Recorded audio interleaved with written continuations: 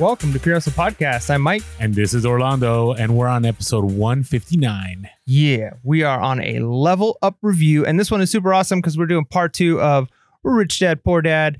And man, this has been a really good book. I've been pretty excited about it. I think overall, some of the principles are things that, you know, some people may have heard before. I know I've heard and learned a lot of this stuff before, but he definitely articulates it in a way that's very powerful. And what I like about this is there's a lot of like motivational self-help books that give you a lot of like inspiration. And then there's like a lot of like really technical books that I'll read that like give you a lot of knowledge. And I think this book does a pretty good job of combining the two. There's like really practical, basic economics that could change your life if you put these principles into effect. But then it's also kind of motivational. It's kind of makes you like, it stirs up something inside of you that goes like, yeah, you know what? I want to do this. I want to do that. I want to grow my assets. I want to actually become wealthy and not just simply work hard for money. I want to make money work hard for me. And so this is a good mix of motivation and knowledge. Agreed. And I think it's a perfect book for a reseller because you're already doing a lot of the stuff that's talking about in the book.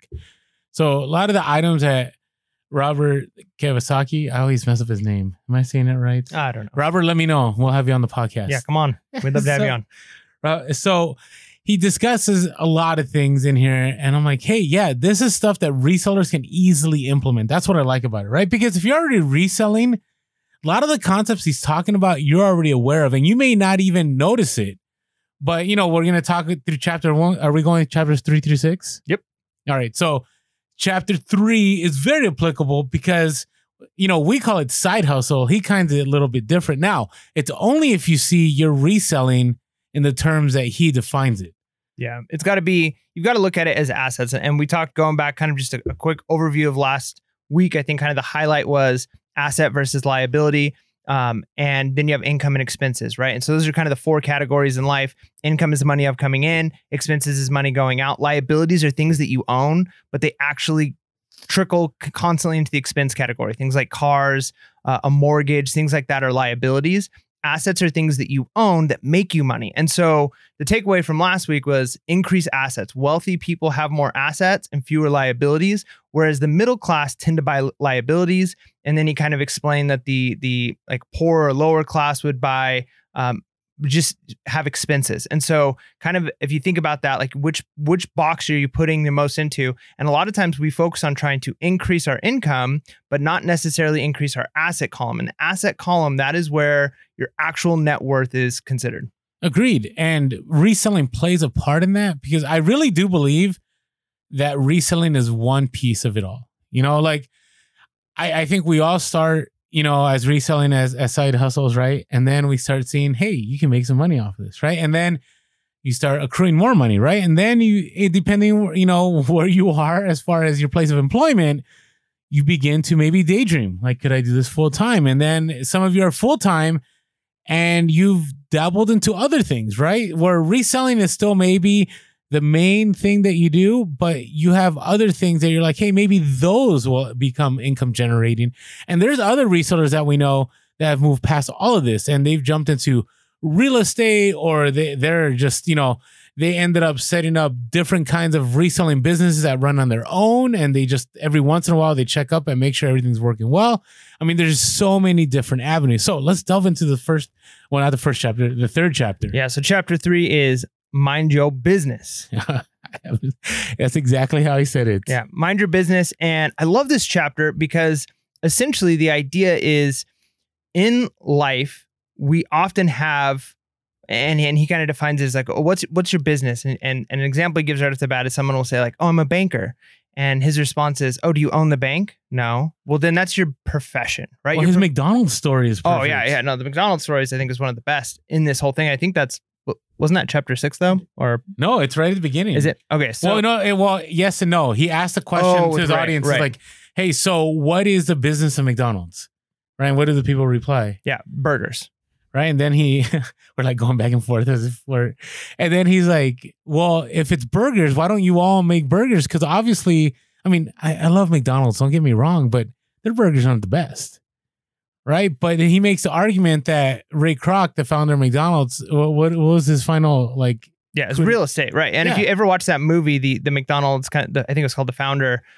It did a really good job of kind of explaining how that ended up working out and how he realized, and the person who kind of came in and kind of show him that real estate was where his money was and not necessarily in the product that he was selling. But with the idea with the mind your business, going back to the idea of, okay, a banker, okay, that's your profession.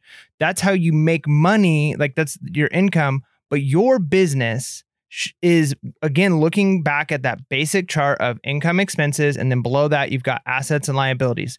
And no matter what your profession is, you should have your own business. And by business, he even at one point kind of says, look, I'm not saying you should start a business. He actually says, unless you really, really want to, he's not recommending starting a business because of the total risk and how many of them fail.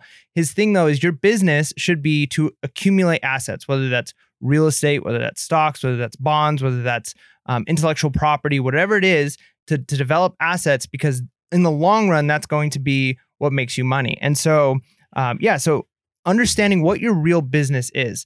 And I think that's huge. He says this: our current educational system focuses on preparing today's youth to get good jobs by developing scholastic skills. Their lives will revolve around their wages, or as described earlier, their income column. And so he's kind of arguing against, and multiple times in these sections, and this is, you got to understand, we're two professional educators who are kind of, at least I can't speak for Orlando. I mean, in a lot of ways, I agree with what he's saying, that the education system, I think there's a lot of things that it does right, but I think there's a lot of things that's kind of archaic, and it's really not preparing people for, like he would explain, financial literacy, right? Like actually understanding how money works. And it kind of teaches people to have a skill, go, and then work for somebody else.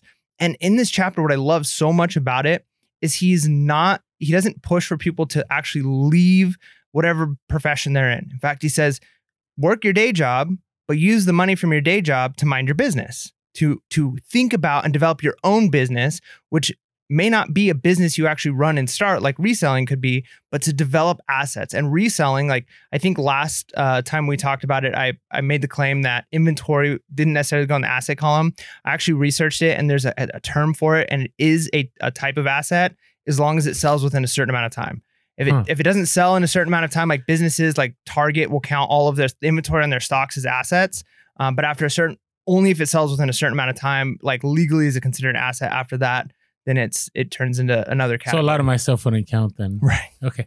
But hey, so going full circle though, back to the McDonald's story, right? The argument is made that Ray Kroc understood real estate, right? And in the end, you know, the author here says, today McDonald's is the largest single owner of real estate in the world, owning even more than the Catholic Church. It's a lot of real estate, right? And that, you know, if you're talking about the Catholic Church has been around for, you know, about 1,500 or so years. So we're talking about that, the fact that he was able to mind his business, right? He understood, right? And if you watch The Founder, it's pretty interesting how it wasn't about the food that they made, it's the systems that he put in place, right? How to make the milkshake faster, how to make it taste better, how to make sure that, you know, even the way that servers were like moving around the counter and so on, or the cooks. And it's the same thing. And I also wanted to discuss about the idea of education. So it depends on where you get educated, right? Because I will say overall, when we think of education, even when I grew up, it was basically, you know, my dad wasn't the poor dad. I would say if education could be a dad, it was the poor dad, right? It was saying, hey, get your degree, go to college, because if you don't go to college, you're not going to amount to anything, right? You're not going to be able to, you know, get a good job. You're not going to be able to make good money. Now, there is an argument to be made there, right? It all depends on the profession. All depends on what you're looking to do.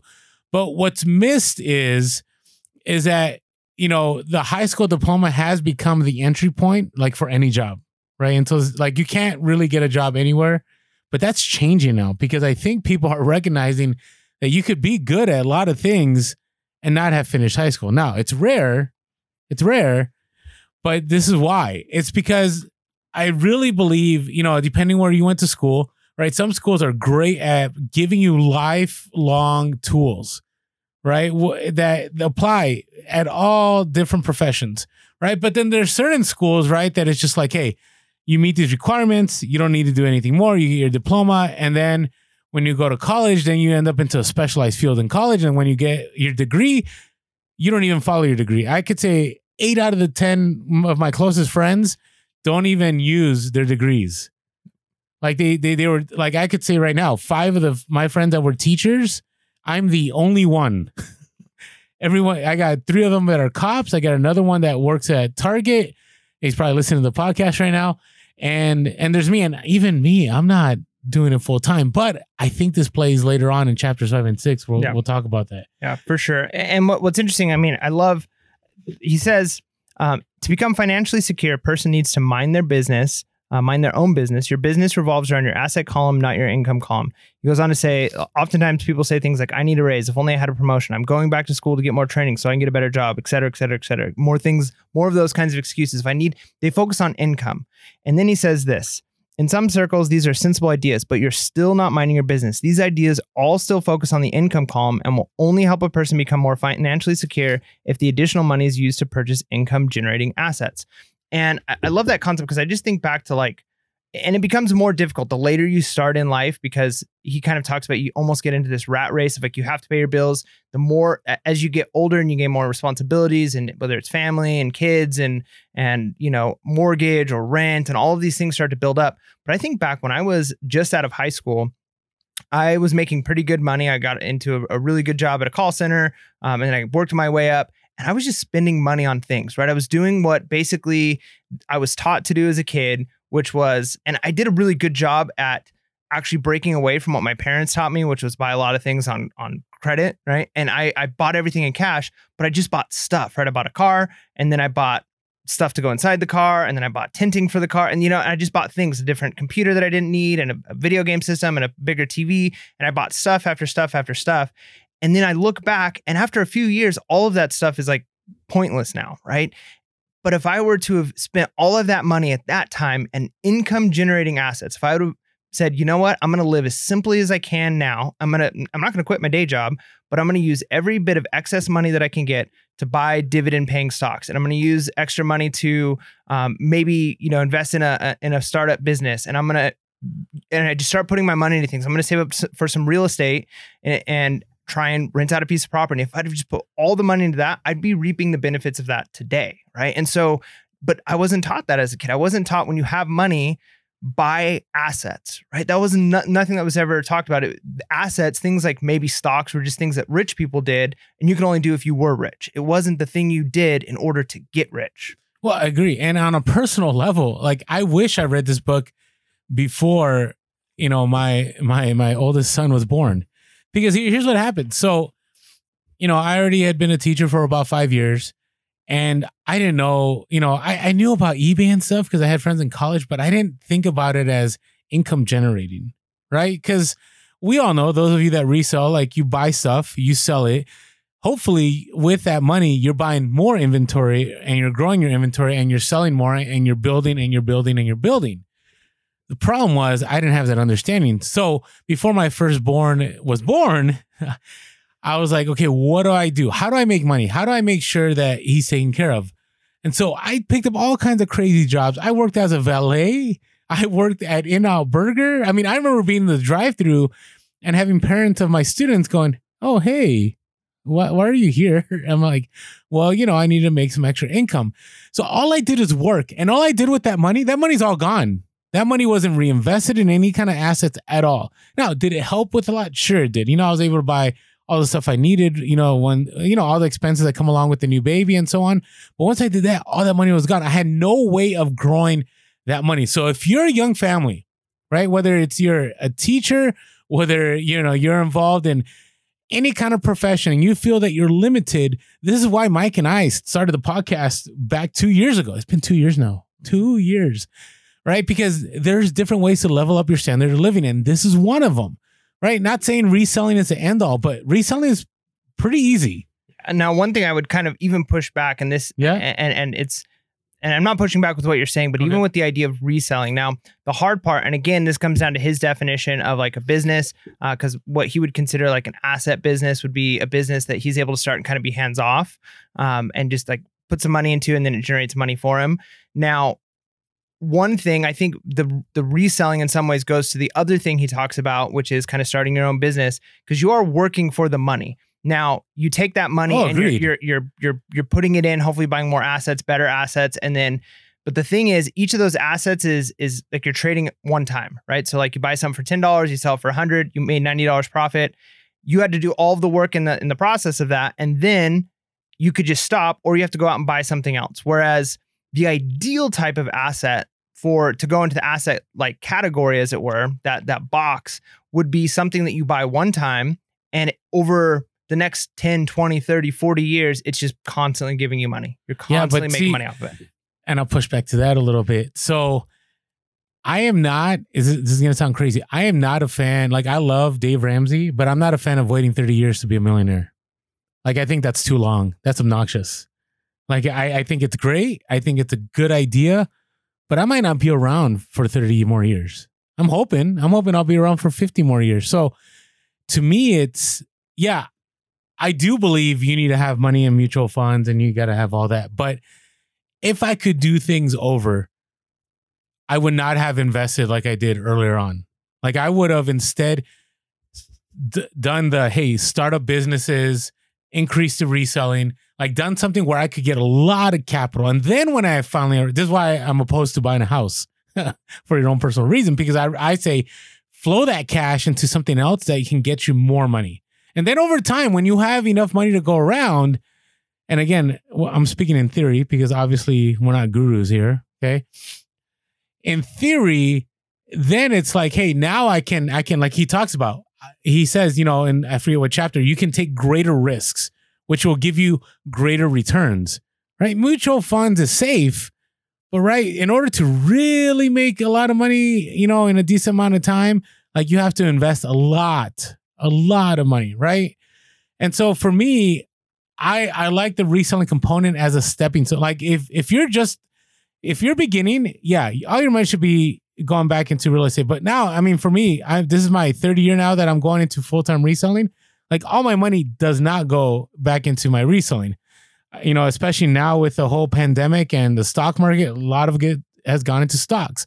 A lot of it has been, money being saved for a rainy day in case there's, real estate opportunities. Like, reselling isn't the end all, but I will say I'd rather devote for a quicker return because, I could wait 30 years, but what if I could make that cash now? That's just a thought of mine because I've considered that too, but I'm like, hey, I'm 40 and I'm not, who cares if I have $1 million when I'm 70, right? I'd rather have more than $1 million when I'm 70 because I did a lot of things in my early 40s that could take me there, but we'll see. Who knows? 5 years, I may be nowhere. And I think we're like, for instance, like the model of selling that you do, reselling, I think you get to a place though, and I'm trying to do this with where I'm at. I don't see myself necessarily growing to tons more inventory than I already have. I think between 500 to 1,000 items in my eBay store is good. I think I could keep reinvesting more capital that I have from these sales, and then I can go from 1,000 items to 2,000 items. But then the amount of working I'm doing to get there has to keep increasing. Like, you get to a point where you either have to kind of hands off and change your model. And I think that would be fine. Like, if I could hire employees and kind of do that, but that's not what I want to do. So what instead I'm doing is, okay, once I get the revenue coming in, I've worked hard enough to set up my store where I've got X amount of money coming in every month, that it pays the things that I want it to pay, and it grows as much as my business as I want to grow. And as I'm getting, we've talked before about, building that inventory reservoir and having, higher end items as opposed to just like $5 profit items. As you start to, your store gets to where you want it. Now the excess money that I have that comes in, then goes to things like into stocks or into partial, savings or not necessarily savings, but like prep for like buying real estate or buying things that'll be bigger flips or things that are going to make more money. So I think you get to a place where you can only pour so much into the business without expanding the business to something else. And that might be what you want to do.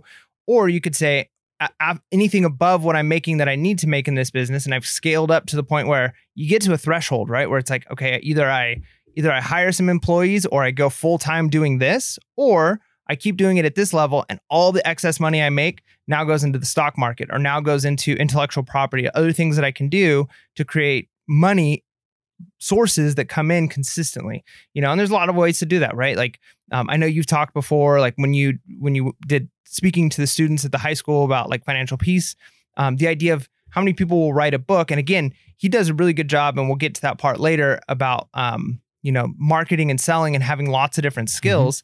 But one of the things you talked about is like, you can write a book, put it on Amazon, and then it just becomes money that's trickling in consistently, right? Then you write another book and you write another book. That would be like intellectual property, right? So there's things you can do. You can create, how many people out there make courses or do different things like that. So understanding that. And then I think too, just understanding the difference, the mindset. And there's other books that kind of talk about this, like The Millionaire Next Door.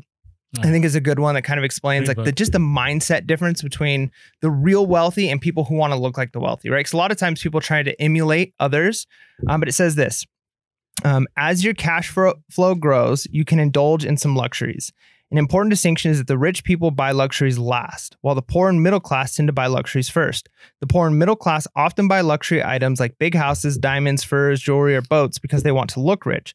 They look rich, but in reality, they just get deeper into debt or on credit. And what I like about that concept, and he kind of gives an example about his wife. They built their business up enough, they had enough real estate, and after like 4 years of having this real estate continuing to expand and having more and more money coming in, and they pay off the debts that it had, then she's able to buy in cash a luxury car, as opposed to, hey, I've got some money coming in, I can afford this payment, I'm buying this luxury car. It's a terrible place to be. Right. And so the idea though is so many people see like, look, that really, really rich person has a really nice car. So if I have a really nice car, it's a status thing.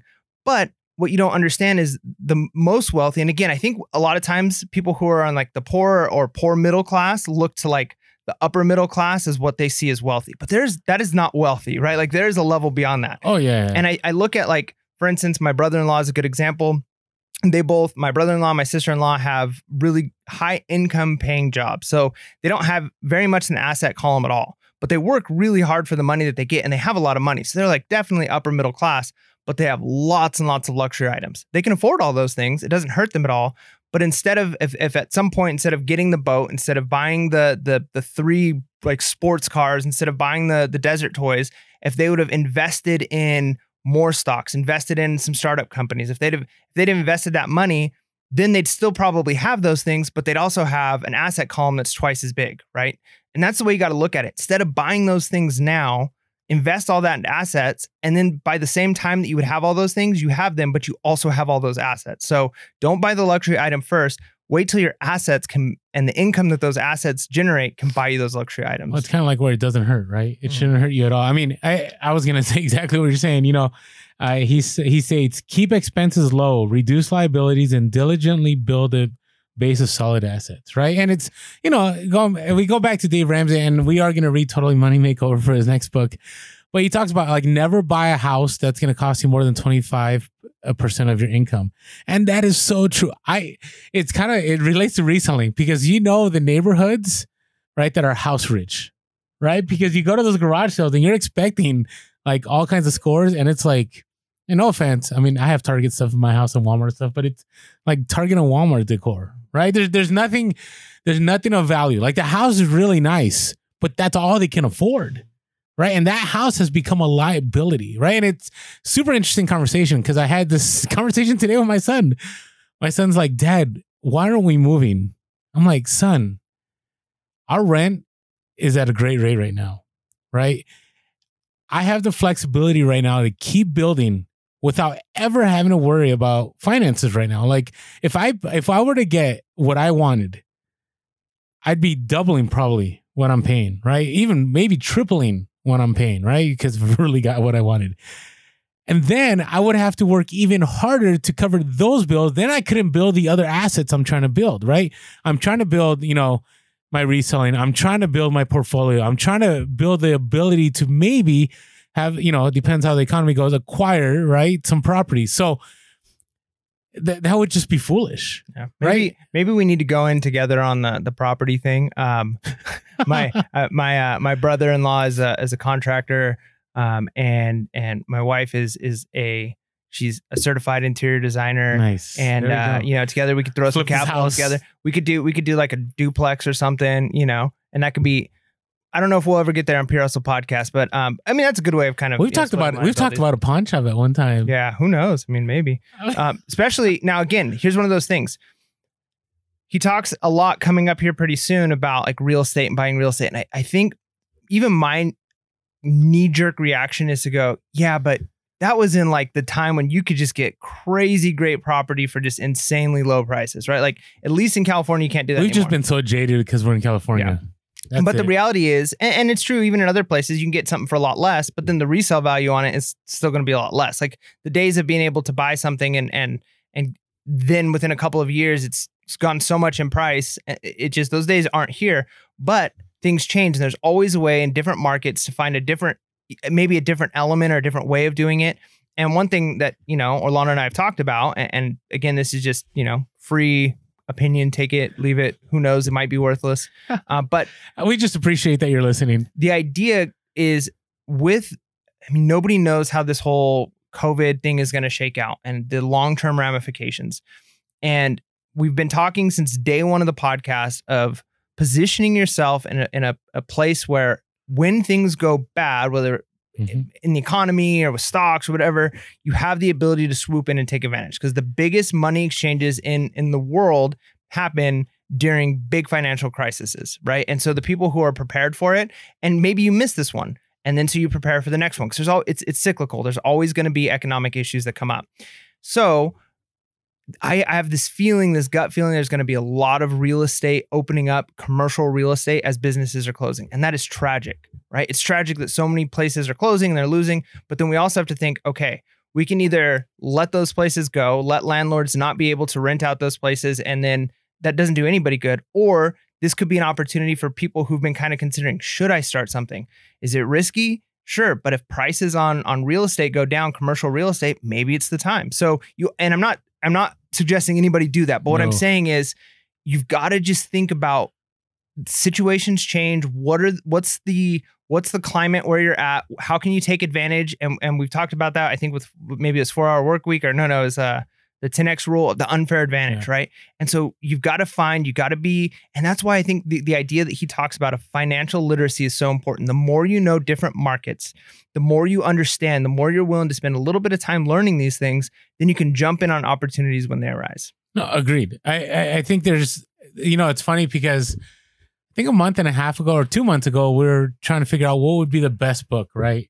And one time we were like, yeah, we shouldn't talk about any books about making money. Right? Because we were just like, things are bad, right? But then as, we got more into this pandemic, we started recognizing that there were plenty of opportunities, right? And it is an interesting time right now. There was an article, I don't know if it was the New York Times or the Post, that talks about how there's two Americas right now in this time, right? Where there's a lot of people that are profiting, and there's a lot of people that are just and maybe some of you have come to the podcast to learn how to resell, because right now you're trying to make it, right? And actually, we've had a lot of people, that DM us every day like, hey, guys, so grateful that I started reselling when I caught the podcast a few months ago. And actually now it's been a game changer for us, and it's allowed us to do more than even pay the mortgage.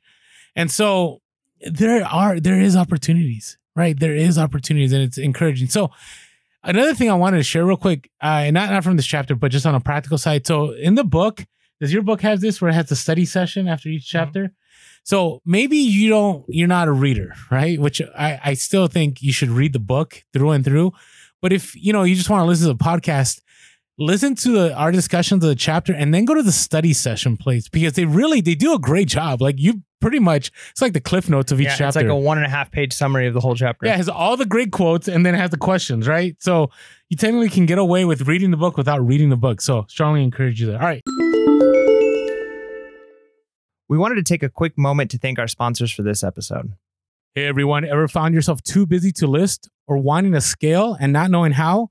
Well, we've partnered with a great service called Sellhound. They will help you do much of the heavy lifting and can benefit your business in many ways. Sign up for listing services with Sellhound and receive 25% off your first purchase or 25% off your first month of a Sellhound monthly subscription. You can do this by using our promo code, all in caps, Pure Hustle 25. That's the numbers 25. By the way, everyone gets 3 free listings to try out before any purchases. Just go to sellhound.com and subscribe using our promo code Pure Hustle 25. So Orlando and I are always looking out for tools and programs that can be used in our own reselling to help improve our sales and things that we can share with the community in order to help others. And we've been lucky enough to partner with two companies here at the same time that we think do just that. So it's kind of interesting because both of these companies are competition. So, but this is a good thing that we're advertising both, I feel, because we are really, really big on letting you make decisions and not saying like, this is the way you should do things, because you know what's best for your model of selling and what you need to be doing. So we've been able to partner with List Perfectly and Vendoo. And both of these are programs that can be used to cross-list postings on multiple platforms.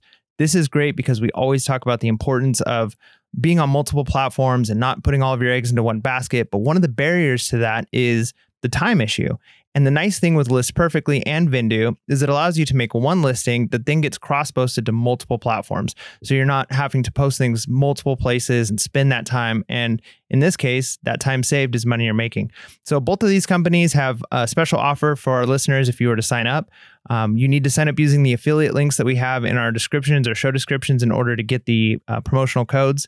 So first of all is List Perfectly. They're giving 30% off your first month, which is amazing. And they've got some incredible things that they offer. So for instance, your postings go to eBay, they go to Mercari, Depop, Grail, Etsy, Poshmark. There's just so many. You got to check it out. There's almost too many to list here. And so if you sign up, you get 30% off, but you have to use our link and then use the code LP30. And then the other one is Vendoo. Vendoo is very similar. You're going to get 25% off your first month if you use our affiliate link. You don't have to use a promo code. Just click on the link in the description. And your listings are going to go to eBay. They're going to go to Etsy. They're going to go to Poshmark. They're going to go to Mercari. So this is just a great opportunity for you to save some time, get on multiple platforms, and maybe make some more money. Let's jump into the next one, huh? Yeah, we're going to talk about taxes. Now, this one's interesting, and I think it can be a little bit, maybe can rub some people the wrong way.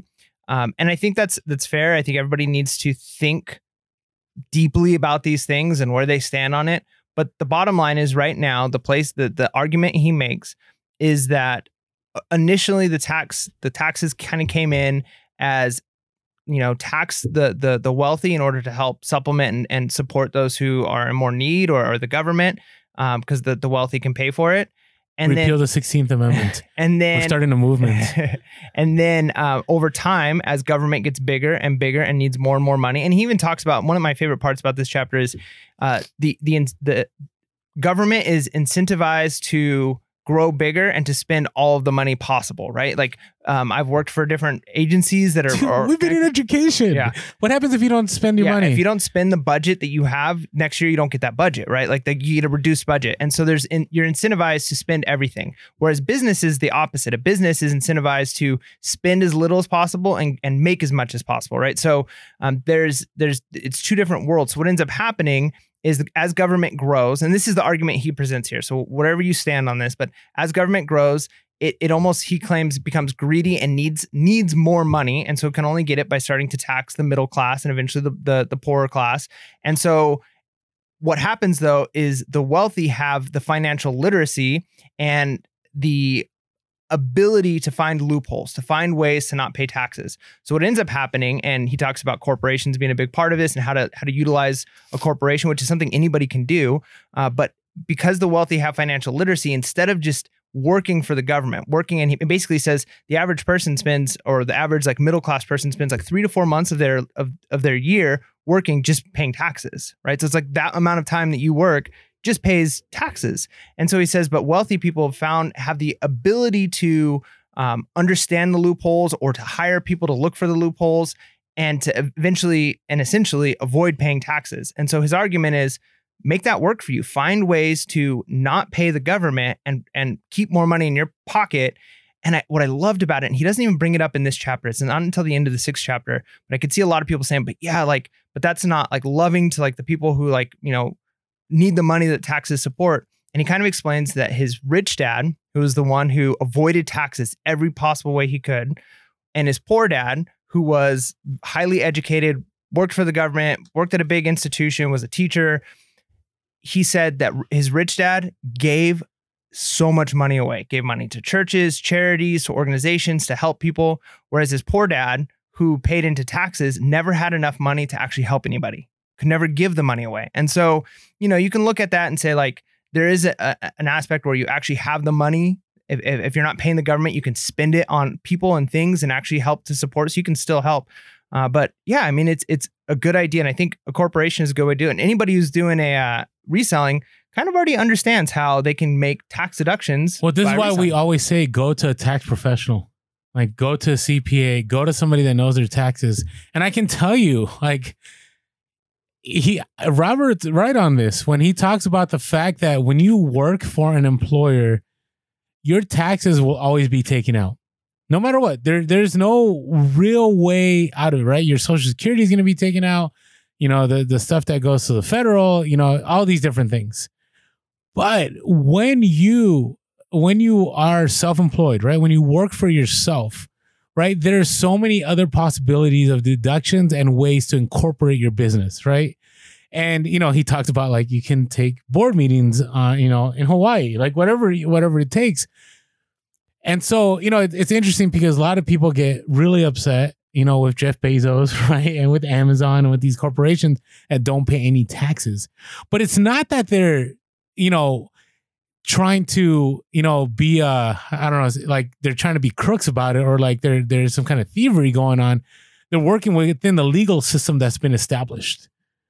Right. And so, yeah, and that's the argument that Robert Kiyosaki makes, is that those people are able to afford the team of lawyers and accountants that can get them every deduction, every expense. Right. And he talks about the idea that you spend the money before the government can take it. Right. And it's the same thing with reselling. Like we talk about in December, buy your laptop, buy your tools for reselling, buy whatever you can. And why do people on social media that do reselling say that? It's because you're trying to spend that money before the government comes after that money. Yeah. Yeah. He has a great, like at the very end of the chapter, just an explanation of the order that it happens. He says business owners with corporations. And the cool thing is let's say you're reselling. Obviously, you can run it as a business. You can actually get a corporate name. He talks about a corporation isn't actually like a building or thing. Like it's just a legal document in a folder somewhere. That was interesting. Yeah, you can actually have a corporation. Like for instance, my corporation is or my business. I guess it's a corporation. Is technically a media corporation, right? Like it's my last name and media, right? Like that's all it is. So with that, I can include so many things, right? Like anything that I do for reselling, anything that I do for my videography, anything that I do for editing stuff for people, all the different ways that I have of making money and income, I lump it under there. And so lots of things I do can be expenses for that, right? Laptop, driving places, camera equipment, things that are like hobby-like for me. It's like, okay, well, if I make some videos and I put it up and I use it as promotion for my website, then it becomes a tax write-off. And this is something I would have liked to have done anyways, right? So you can find ways to make a corporation. And then, so even things like buying real estate or buying stocks, you can buy stocks personally and kind of treat it like a 401k, or you can kind of do what he does. And again, I'm not a lawyer and I'm not giving any advice on how you should open up a corporation. I'm suggesting do the research and find this stuff out, right? Like look into it, hire some people, watch some YouTube videos, but you can actually start a corporation and then invest. Instead of personally invest through the corporation, and then you don't have to pay as much taxes. And then the order he gives here says, so business owners of the corporations earn. So that's step 1. 2, the second phase is they spend. And the third is they pay taxes. So they pay taxes on what after they've spent things that they've earned, right? The opposite or the other end of the spectrum is employees who work for corporations earn. Then 2 is they pay taxes. And then 3 is they spend. So you only get to spend after you've already paid the taxes. The government's already taken a bunch of that money from you. Whereas if you do it through a corporation, you can spend the money first and then only pay taxes on what's left, right? So it just allows you the freedom. And again, it comes down to financial literacy. I'm not an expert in this. I'm learning this. I'm reading tons of books. I'm watching videos. A little disclaimer scrolling through the bottom. I'm joking. But try and find ways to do that, right? Like, and again, it comes down to the wealthy. I mean, there's phrases like the wealthy get wealthier and the poor get poorer and things like that. And there's an element of truth to that, because as sad as it might be, it's not that the wealthy people, again, like you said, are always doing things. There may be instances where they're crooks or they do things that are immoral. Yeah, it happens. Yeah. I mean, we're all human. But a lot of times it comes down to, hey, I'm doing something that you could do too. I just have the knowledge to do it. Like you wouldn't you would be upset if somebody if you're doing reselling, if someone say, well, that's not fair. You're making that much money, buying and selling those things because you know the market. You'd be like, well, yeah, I worked really hard to learn how to do this and which markets sell. And I failed a bunch of times and I had to find the right niche and I had to learn how to ship so my success came from the knowledge that I built. And the same thing comes with money. Like it's more important what you know about it. And if you can learn ways to make more money in your pocket so that you can buy more assets and even turn those assets, like he gives a great example, like a perfect example of this. And this is something I heard from somebody again who was wealthy and they did this kind of thing. A lot of people don't know though. I mean, maybe you do if you're buying a house and you sell it and your real estate agent tells you, but if you own a house and you sell it and you buy a smaller house with it, or you actually end up walking away with money. Cause I did that at one point. I owned a home, I sold it. I used the money from that. Wasn't in a position where I could have bought a new home, or I didn't think I was. And I paid off some debt and I paid off a bunch of stuff and it helped me get ahead. But I had to pay a ton of taxes, ton of capital gain taxes on everything that I made off that house. If you buy a bigger house, you don't pay any of those taxes. You're deferring it, right? So basically it's like, instead of paying those capital gain taxes, if you buy a real estate worth more money, you don't pay any of those taxes for the sale that you did. So even if you made money on the sale, you're not paying taxes because you've reinvested it. So it's just learning those simple things that you can do to take advantage of, or not take advantage of the situation, but move within the scope, the game that's been set. Right. And that's what you want to do. And the only way you can do that is by learning. It all comes down to what you know inside your head and what you can learn and the people and the team that you have around you, as opposed to, like he explains here, just kind of getting in that rat race of what the schooling system tells you: work really hard, get a good job. Then you'll have enough Be income. a good citizen, pay all your taxes. You have enough income coming in that you can pay your bills, right? But that just puts you like in this hamster wheel of you're just constantly trying to make enough money to pay the bills. And then you get more expenses, or you want more expenses. You want a nicer car. And so you have to make more. So your only option is to keep increasing that income. But then problems happen. What happens if you lose your job? What happens instead, if you can learn to maybe start a corporation, start building assets, start paying less tax, those things will help you actually have more money in your pocket and build real wealth. Going back to Richest Man in Babylon, right? That idea of real wealth, what you actually have, as opposed to, and he does a good job of talking in this chapter about, a lot of people think things like, I bought a new car, like they put that in an asset category. I bought this, it's an asset category. You as a reseller know that something used is not worth the same as it is new 99% of the time, unless it's a specific type of collectible item. So buying something, the moment you drive it off the lot, the moment you start using it, the value has gone down. So it's not worth, I spent my golf clubs, use that example. My golf clubs are worth, $1,000. That's how much. Well, not if you sell them used, right? They'll never go back. So no, all excellent points. And again, we're not here saying that you have to be shady about anything, but there are opportunities for you, whether you're part-time or you're full-time as a reseller, or depending on if you're in real estate. I mean, I know so many people that are, that do real estate and they just keep deferring and keep deferring. They keep growing their empire. It's doable. I've seen it happen with my own eyes. I think we've said enough about taxes. I think we're good. All right. Hey, before we jump into the next chapter, if you haven't had a chance to follow us on social media, we are Pure Hustle Podcast on Instagram, TikTok, and Facebook. We are Pure Hustle Cast on Twitter. As always, you can leave us a voicemail at 619-738-1170. That's 619-738-1170. Or shoot us an email at purehustlepodcast@gmail.com. That's purehustlepodcast@gmail.com. Yeah. We also are on YouTube. And so you've been listening to the podcast, but you just want to, check out our decor in our studio, or the cool Patagonia hat that Mike wears. You can follow us on YouTube. Please subscribe and hit that bell button. We're almost at 4K. I don't know how far away we are 4K, but we're getting there. Yeah, subscribe. Slowly but surely. But hey, we appreciate the listen to the podcast. I mean, our listenership keeps growing, and we really appreciate that. And along with that, we appreciate all the reviews that are being written. We're almost at 300. I think we're like at 3 or 4 away on iTunes reviews. So if you don't mind just helping us out there and writing some nice reviews, that'd be great. Or just dropping those 5 stars. Always appreciate it. And thank you to the donations that have come in. We've had some out of this world donations. Yeah, no, it means a lot to us. I mean, we talk a lot, obviously, right now about cash flow and making money and all of those things. And the podcast, just to be completely transparent, that's we spend a lot more time on this podcast than revenue that comes in, right? Like facts, that's not the purpose of the podcast. So when people do say, you know what, you've provided value, we appreciate what you're doing, and you guys help out whether it's buying a t-shirt, leaving a review, just giving us a kind comment or donating some money. Those things are really what keep us going on this. And, you know, I mean, I'm not going to lie. We've learned so much from you guys and from doing these like book reviews and stuff that we've definitely gotten our money's worth out of the podcast. But, you know, it means a lot when you guys do those kinds of things for us because, you know. Isn't that interesting? Like if no one ever listened to the podcast, we still got a lot of our home podcast. Because I mean, even I would never have read this book if it was not for, honestly, I never would have read it if it was not for the podcast. I mean, maybe, but chances are very slim. Definitely would not have read some of the other books we've read if it wasn't for the podcast. So thank you all. We appreciate all of you. We are just grateful for the support. All right. Are we ready for the next chapter? Chapter 5, The Rich Invent Money. All right. So I'll let you, you're on a roll. I'm on a roll. You're on a roll. This is, I feel like, occasionally people say that I don't talk enough in some episodes. So sometimes the book reviews, it like I go crazy, but like I don't know, I get passionate about this. No, but I'm interested in your perspective because I think this is one of the few books that were pretty much agreed on all points. Yeah. Right. There's a little bit of pushback here and there. It's funny because people sometimes say that there's tension.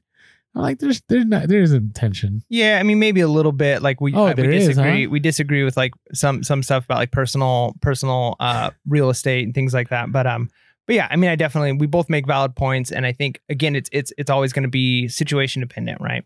But okay, so with The Rich Invent Money, he talks a lot about kind of understanding that you've got to find ways in different landscapes, different situations, different scenarios that you're able to make money, and we're moving into a different culture, right? Like real estate may be gone in a lot of ways. Like I mean, you could still make a ton of money in real estate, but the days of being able to drive to California, you know, and I hear my grandparents and it's like, yeah, and you were able to buy 100 acres for $10 an acre, you know? Yeah. I bought my house for, you know, 20,000 and I'm like, what? Yeah. So those days might be gone. And again, I know money was, you know, people didn't make as much then, but even still, like counting inflation, all those things, like those were incredible prices.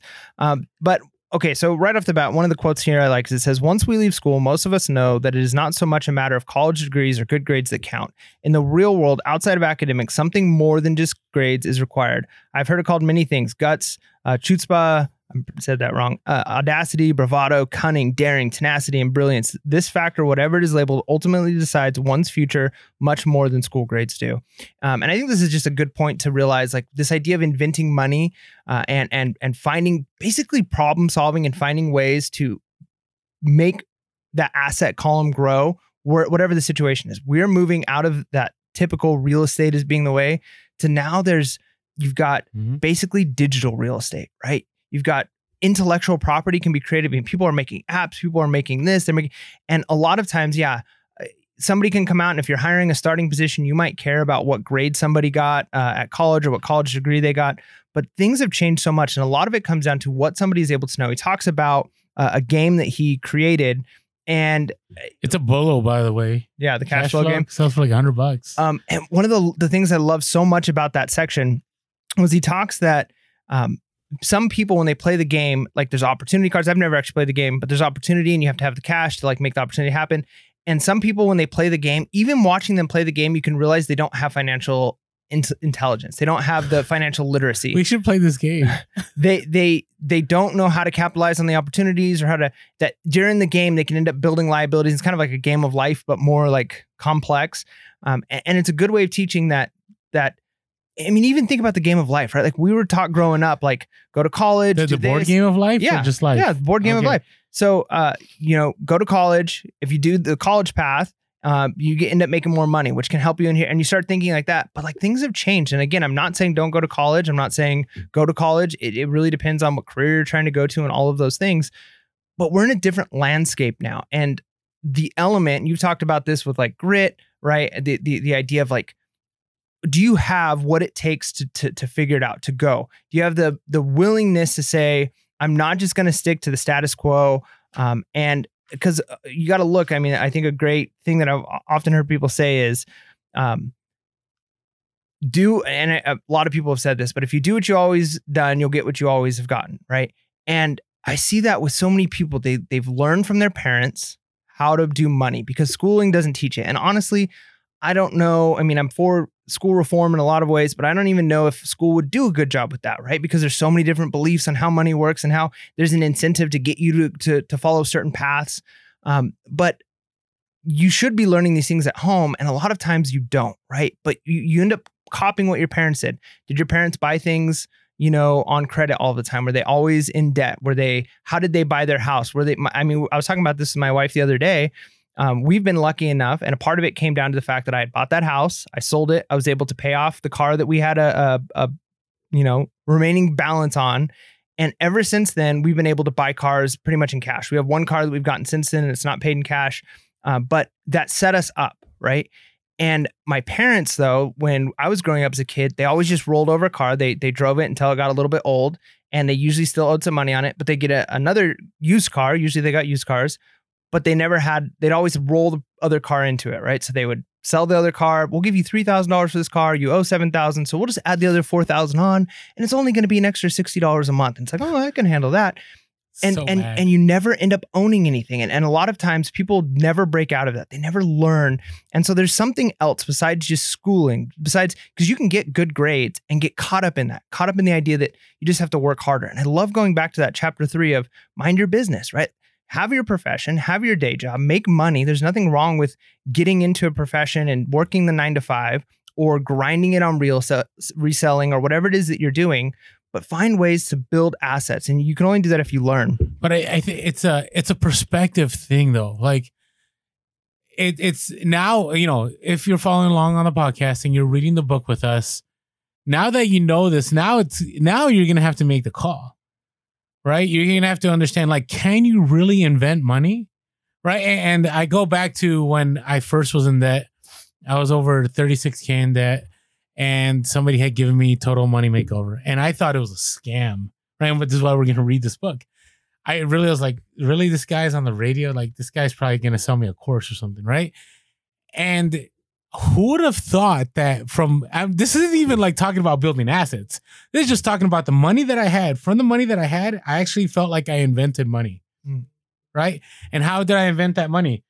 Well, I invented that money because what I was able to do was actually look at my expenses and cut out expenses, and look, money appeared, right? And as I tightened that budget, more money appeared. And then I was able to start that debt snowball. And right now, actually, first I was able to establish that emergency fund, and then that debt snowball. And before you know it, somehow out of doing the same things that I was doing now, I did pick up a couple extra jobs, but I was able to pay that off in 2 years. And at that time, like, I can invent 36K over 2 years to pay off debt. Like, that seemed crazy, right? So I really believe it's a perspective thing. Now, Robert Kiyosaki takes it to the next level. He's not talking about budgeting and saving. He's saying, like, look for other opportunities to make money. And Mike is right. I mean, if there's ever a time, it's right now. Even during this pandemic, there have been so many people that have either gotten into reselling or they figured out other business. So I was watching on, that very awesome social media platform, TikTok. And there was this guy who figured out that he can use a camera that like does like 3D models of spaces. And he was able to get real estate individuals to pay him, like, I don't know, it was like $150 to $200 to go to these homes. So people that didn't want, because of COVID, to go out there, that they could actually see a 3D view of these houses. And so there you go. He invented money, right? He came up with that unfair advantage. He was willing to go out there and he just paid, like, whether it was real or not, I don't know. But that's the example that it showed in that 15-second TikTok. And I thought that's pretty amazing, right? And there's plenty of things that people right now during this pandemic have thought of that I would have never have thought about. But I think it was a perspective going, hey, the only way I'm going to make more money is by just working more hours. Yeah. And I think he talks here specifically with like the inventing money, and he gives real estate as an example. And he I would say of a lot of the authors we've read, he's been the most candid as far as saying, like, these examples I'm giving you, I'm not suggesting you do them, right? Like this worked for me because of the situations that I was in. You might have to figure out something else that works for you, but he uses these examples. And one of them he explains is like buying houses or buying real estate. And he didn't have all the money up front, like when he was first starting out. Talking about wholesale. Yeah. Part of what he was doing was he was like he knew he had a property that was inexpensive, right? He was able to get it extremely low, but he didn't have the money, but he needed the down payment, right? Like he financed the rest, but he needed the down payment. He didn't have the down payment. So he borrows the down payment from a friend. Hey, can I borrow, $2,500? I'll give you, $200. I'll give it to you within the next 60 days, right? So he gets a loan from his friend. He gets the down payment with just the property and the down payment that he's paid on it. He then sells it, makes a bunch of money off of it, and pays his friend back the $200. So basically for the cost of $200, which came from the money he made. He connects a buyer. Yeah, he connects the buyer. He connects the buyer. So he has, that's what he brokers the deal. Yeah, that's what house wholesaling is called. Yeah. That's what it is now. We talked about this, I think last time we talked about this book, and then we had a few of our listeners go, Orlando, we tried that and we made money, but it was a hustle. Like it was tough and we got out of the game. So it all depends where you're at. Now, and certain states have laws that do not support it and you can't really do it that way anymore. But yeah, I'm sure when Robert Kiyosaki was doing it, it was pretty easy to do. Yeah. And again, he used it as an example. Like, for instance, if you're starting out in reselling, a market, right? I really know, vintage music equipment. I don't have $5,000 to buy this guitar, but I know for a fact if I can get this guitar for $5,000, I could sell it for $10,000 in like 30 days or like in 24 hours, right? Like a lot of people, you can find those deals. And if you don't have the capital, but you can maybe invent money, go to a friend and say, look, can I borrow the $5,000? And again, he talks in the next chapter when we'll get to it about the idea of marketing and selling and kind of getting out of your comfort zone to do those things. But to say, hey, can I borrow the $5,000? I'll pay you back in 30 days and I'll give you $100, right? Like you're getting a better loan than you can get at a bank. You buy it, you sell it, you give the $100 to the person plus the $5,000 that you borrowed or whatever that number is. Now you've got capital. Now you've got $4,900 cash that you can use for more things, right? You invented money. You literally use zero of your own. And again, you're taking on risk. You have to have people, whether it's a bank or friends or somebody willing to invest. But if you know the industry, you can do that. And it comes down to what he says here. The single most powerful asset we all have is our mind. A little bit later, he says, this is why I invest in my financial intelligences, developing the most powerful asset I have. I want to be with people moving boldly forward. I don't want to be with those left behind, right? So it kind of goes with surrounding yourself. And my wife for a long time, she nannied for a very extremely wealthy couple. And the cool thing is through that, she got like a job working with them and then got another job working at a corporation that they had. And I was able to go hang out with them. And just being around really wealthy people and listening to the things they were talking about, listening to the things they were investing in, you gain a lot, right? But you can only surround yourself with the most successful people you can, and you'll find yourself moving with them and not getting stuck. Because you can look and you can say, hey, a lot of my friends are kind of stuck in this month to month. They're trying to pay their bills. I could be like that, or I can try and find a way to break out of that. And the only way you can do that is by developing your mind, which goes back to what you said about reading the Total Money Makeover. If you weren't taught those things at home, you can invest in your intelligence and your financial literacy just by reading books, just by learning from people who understand these things. And that totally changes everything. He goes on to say, so why bother developing your financial intelligence? Again, only you can answer that. I know why I continue to learn and develop. I do it because I know there are changes coming. I'd rather welcome change than cling to the past. I know there will be market booms and market crashes. So reselling, I think, is a great way to prep us for that. And if you're a reseller that maybe a certain type of shoe is hot now, maybe comics are hot, maybe basketball cards are hot, whatever's hot isn't necessarily going to be hot in 5 years. And you got to be willing to embrace change. And right now our country is the world is going through technological changes. And a lot of times it causes fear. I remember even with social media, like in the very beginning, I was like, man, I don't want to jump on that. I see a lot of harm that it causes, but you can embrace change and say, how can I capitalize on this? Because a lot of people are going to do it. And you can either be one of those people to find ways to invent money, or you can kind of get stuck in the past. Yeah. And I will say, out of all the chapters, this was the toughest chapter for me. Because it's really hard if you're in a place that you've only understood that the only way to make more money is by just working more. Because that's what I've always done. And now, you guys watch us on Instagram. I do work a lot, right? But I work when I want. And I have figured out other ways to make money. And I'm not sure all of it on the podcast, right? Because we're mainly a reselling podcast. But there are so many other possibilities out there.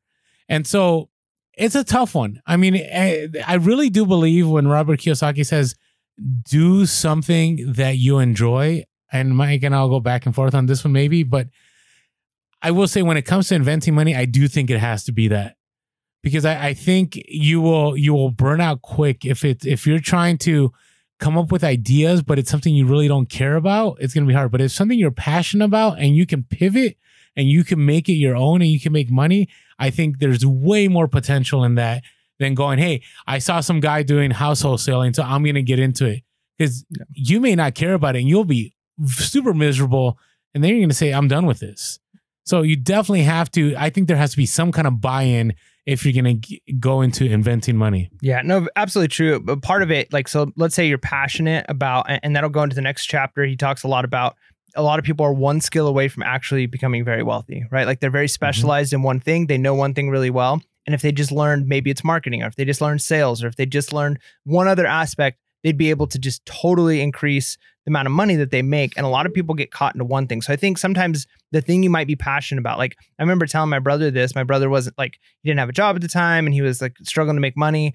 And he played a lot of pool, like just in the house hanging out. And I'm like, bro, the cool thing about like life is if you were to spend 40 hours a week doing something, you can make a living, like something you love to do. But you can't just, like, say it's playing pool. You really love playing pool. You can't just play pool in the house alone or go to bars and play pool and make a living doing that. You got to say, I love doing this thing. Now I might need to learn a skill that's not necessarily something I'm excited about. Marketing, selling, making videos on how to do this, or going and teaching some classes, teaching kids how to play pool that don't know how to play pool, right? That might not be something I'm passionate about, but if I want to make money doing this thing that I love, I might have to learn another skill, right? And I think that's really important. And one thing he says here is— Are we at chapter 6 already? Almost, but okay. It says, he's talking about kind of he gives some rules, like 5 rules or 5 like things. And in each chapter, he ends with like a list of words that are kind of investment, minded to help you learn. So you can kind of learn slowly as you go. But he says this, but always remember to have fun. When you learn the rules and the vocabulary of investing and begin to build your asset column, I think you'll find that it's as fun a game as you've ever played. Sometimes you win and sometimes you learn. I like the way you phrase that, but have fun. Most people never win because they're afraid of losing. Mm-hmm. And so that is very true. It's a game. You can almost think of it as a game, right? Like I for a long time, I feel like, and again, nothing against people who play video games. Like I do certain things like I hike, right? Like could be considered a waste of time. I think it's good for my health and stuff. I'm not making money while I do it.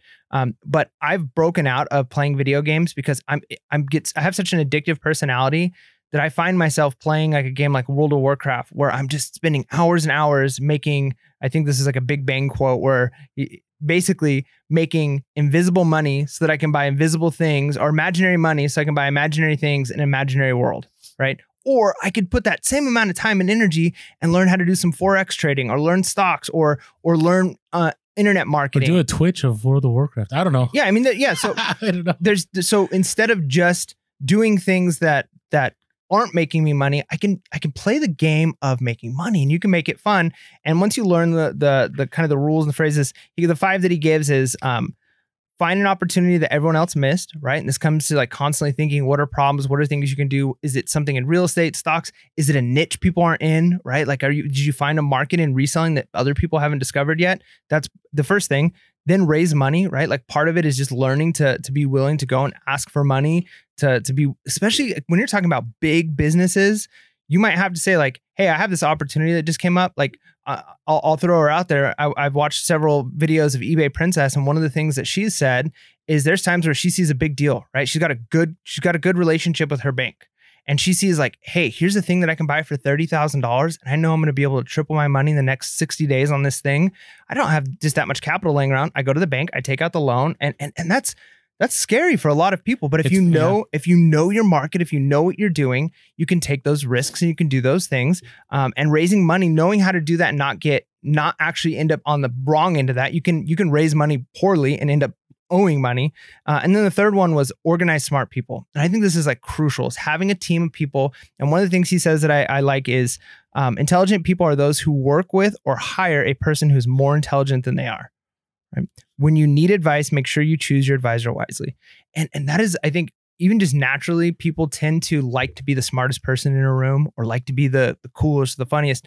But if you actually think the opposite, if you think, you know what, I want to make sure, even if I'm the one that's making the money on the deal, if I want to be the real estate guru or whatever it is, I'm going to bring in some people who are way smarter than me. Maybe somebody knows accounting or law, right? Like I'm not a lawyer, but I'm going to bring in the smartest person that I know who knows law to help me with this thing so that I can make as much money as I can. Swallow your pride and find the smartest people. And the sad thing is, a lot of times in companies, the smartest people aren't the ones making the most money, but they're helping the people who are smart enough to hire the smartest people make the money, right? So that I think is true intelligence. Like he says, intelligent people are those who work for or hire a person who is more intelligent than they are. So don't feel like you have to be the smartest person. I mean, when I was doing teaching video to my students at my last school, there were a couple of students who I saw quickly gaining skills faster in areas than I had. And I never once thought like, oh man, I'm their teacher, I need to be better at them at this element of this program that we're using. I would encourage, man, keep learn everything you can about that and just keep doing that and watch as many YouTube videos. And then when we come together as a group and we have a project, you can tell us how we can use that in this next video, right? And I let the students be smarter than me in things. And that is the best place that you can be, because then as a team and me, the one ultimately responsible for the video that goes out to production, it's better than to say like, no, like if I don't know it, you're not going to do it, right? Like that's a foolish place to be. Oh, I agree. I mean, I 100% agree. And I can go on story after story, but in the world of education, I always found that at the administrative level, the administrators that were unwilling to let their best run the show ended up doing poorly every single time, because it's a thing of pride, right? We gotta be in a place of humility. All right, I like this next chapter. I think it was probably the best chapter that we read. It's work to learn, don't work for money. Chapter 6. But I liked it because I have so many examples to give, but I like the story. You know, he's being interviewed by a reporter, and she's a great writer, right? She has a English lit, I think, degree, and she writes some great articles, but she's not getting noticed. And he tells her, you should go into a sales training program, which even myself, before doing this whole reselling thing, I didn't think there was a much to sales. Mm-hmm. I was ignorant. And it's funny because there's a parent I had who would school me all the time. He would get me to agree to stuff for his kids that I had like principled, like I'm not going to bend to this. And he'd be like, he'd call me up. He's like, Orlando, so is it going to be A or B? Which I don't know what selling tactic it is, but it's basically like you don't give the other person an option. They have to choose one of the two. And I'm like, I guess it's going to be B, Robert. And I remember I talked to another guy that was in sales. He's like, Orlando, you just got schooled and you didn't even know it. And with my arrogance, I thought that my college degree and all that, right, could outsmart this guy. But this guy, now I concede, like this guy knew far better how to play that game than I did, right? And he worked me. And I'm okay with that because that lesson is with me till this day. And when I'm reading this and how this reporter got upset, right? And he talks about, basically example, he told her, he said, so you don't want to be in the sales program. Okay, take a look at my book. And it was one of his early books. And he points to his book and he says, what does that book say? And she says, well, it says best-selling author.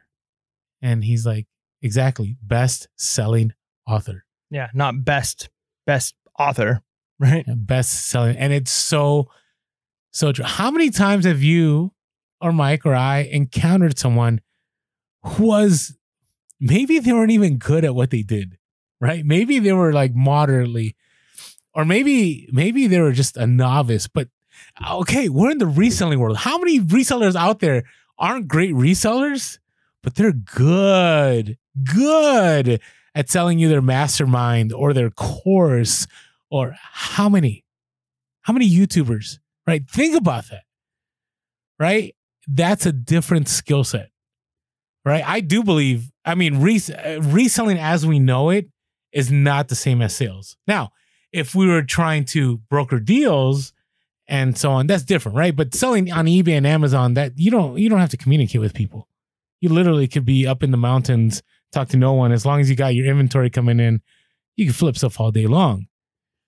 But that's to what Robert Kiyosaki is saying is like, if you're in a place where you only have one skill set, you need to have other skill sets. Yeah. And he specifically is talking about sales. It's basically the type of selling, like a lot of the books that we read are people who really, that's what they teach, right? And that's what they do is they teach salesmen how to sell. And it's different in the sense that that kind of sales is the person who's willing to pick up a phone call and call 500 people a day and say, hey, I've got this program. Nope. Okay. And they hang up and they call the next person, and then they're willing to call people over and over. They go door to door. They ask people, they show people stuff.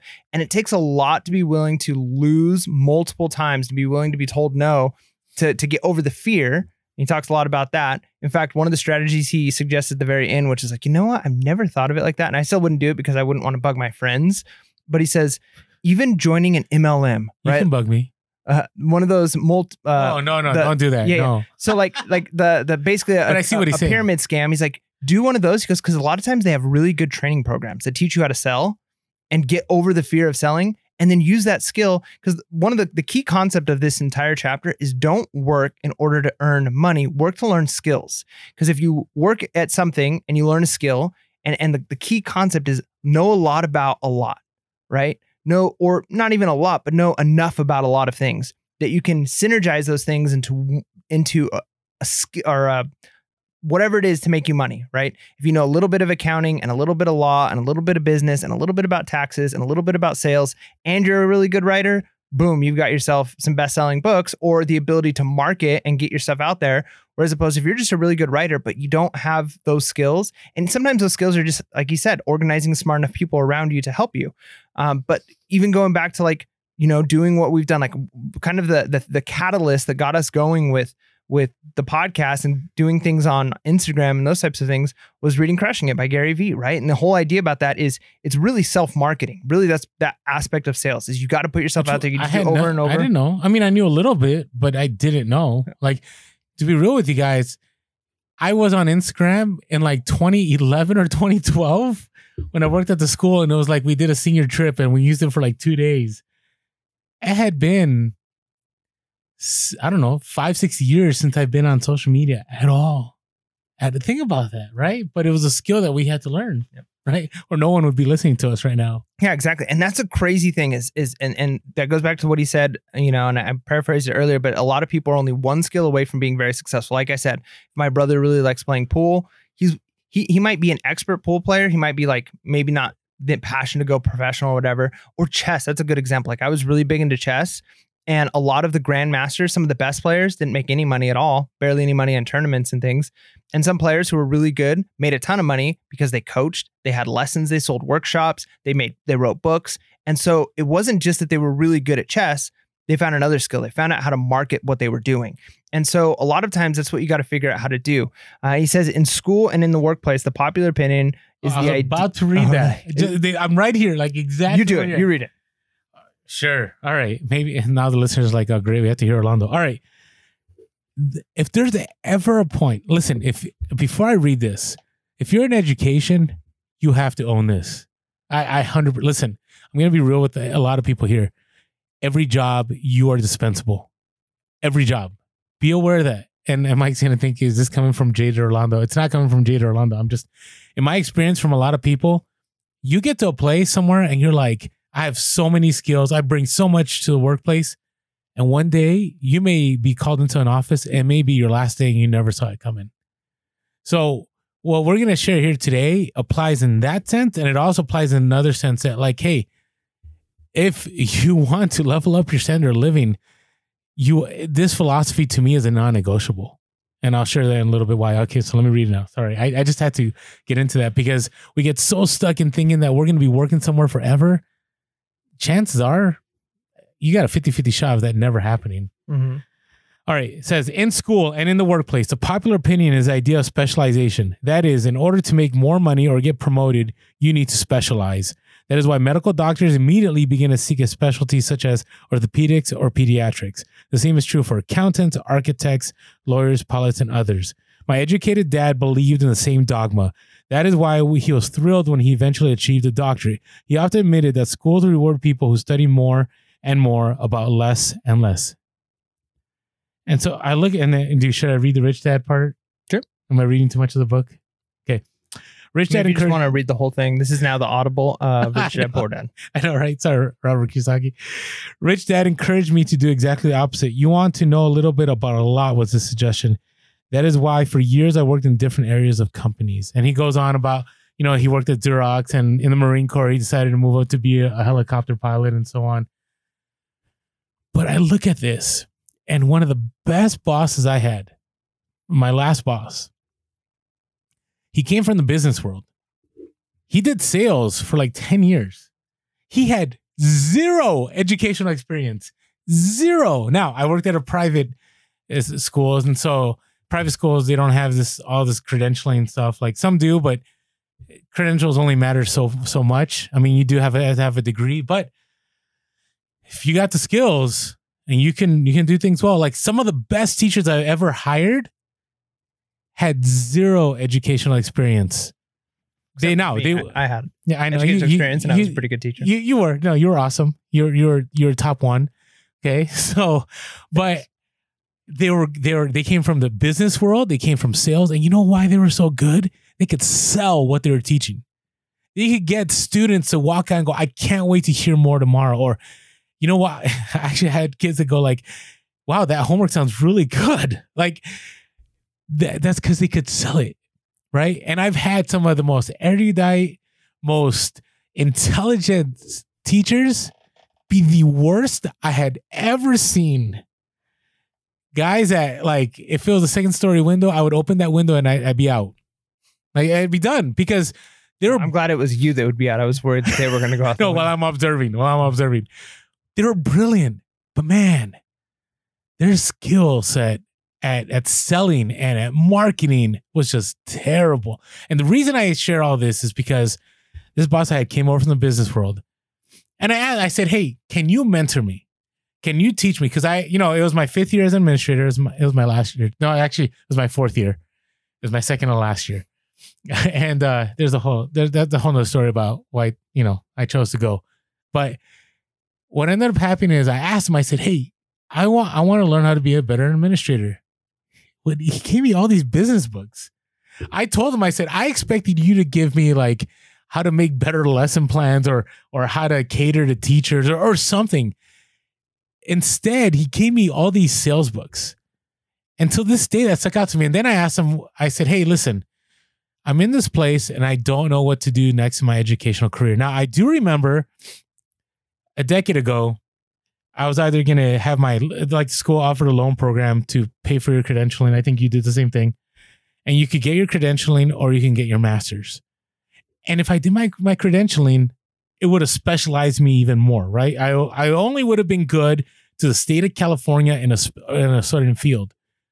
But I'm like, no, like, why would I do that? And I instead got my master's in history. And that made me way more marketable internationally. Right. And I had opportunities to teach students internationally. They didn't care if I had a credential. I had opportunities to teach in different states. Now I teach, and guess what?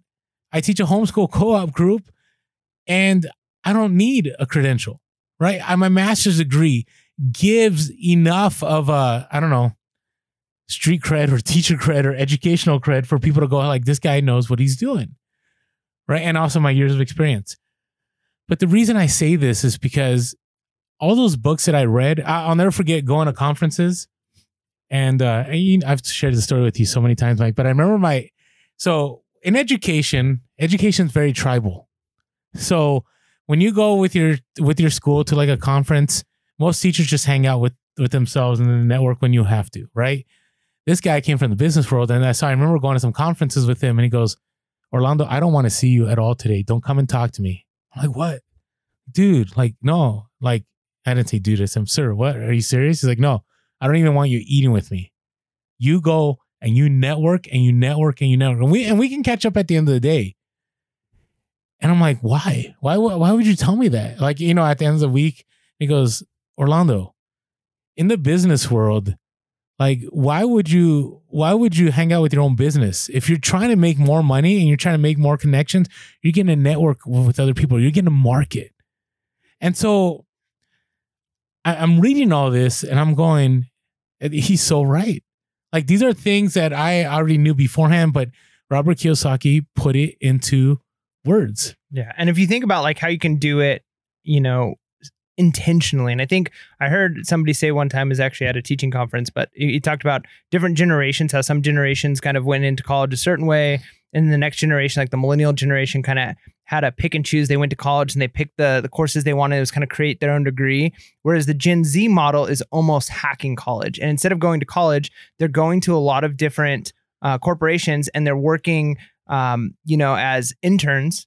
You know, if you're interested in marketing, they go to a company and they work as an intern for marketing. They work their way up a little bit, and then they get a couple of courses in marketing through that organization. Then 3 years later, they go to another organization. They work in another department, and they get a couple more degrees, right? Or a couple more classes or courses they take. And by the time that they've gone through 10, 15 years of their career, they basically have all of these credits, all of this experience, and they've kind of hacked college. They've developed their own basically education they've learned. And that kind of goes with what he says here. He says, the net result is that most workers never get ahead. They do what they've been taught to do. Get a secure job. Most workers focus on working for pay and the benefits that reward them in the short term, but are often disastrous in the long term. Here's where it gets interesting. Instead, I recommend to young people to seek work for what they will learn more than what they will earn. And this is so good. And I've been lucky because I didn't do this intentionally. But as I look back and reflect on my life up to this point, I got a job right out of high school, and I've done a lot of things. I've done security. I was a bouncer at some bars. I'm waiting for that one that I haven't heard yet. I've flipped signs. Actually, I've heard all these. I've done some other crazy things, but I've done so many things that taught me things. But where I really see like, okay, I can see like a straight line of my growth and the skill sets that I have now. I worked for DirecTV in their call center, and I learned two things there. I slowly worked up to a management position, and I learned at a really young age how to start managing people. Took a bunch of courses. They made me go to a bunch of conferences. I had to read lots of books, how to deal. I mean, I was a young guy and I was dealing with people who were much older than me. And so I'm learning, okay, how do I develop trust amongst people? How do I communicate with my team? How do I make sure I have the best team? I was learning those skills. Another skill that I learned there that was really, really important was I learned how to use Excel. Like, crazy good. That's a good skill. I had to do report after report. Every day I'm doing reports. How many calls coming in? How many calls going out? What's our rates on jobs being closed? All of these things. And so, okay, I leave that job. But the skills that I have in Excel and the skills that I have, for managing people go with me. Then I go to college and I learn, I've learned a lot about technology. I was really into technology on my own. So I learned technology stuff. And I go to school and I get a degree to teach high school. And then I also get my master's degree in technology. And so I'm learning about technology. Then I move from that. And in that schooling, opportunities open up. I meet somebody who starts teaching me about video. I learned how to do video. My wife and I were doing like a YouTube channel for a while. So I'm learning how to do video. I'm learning how to edit.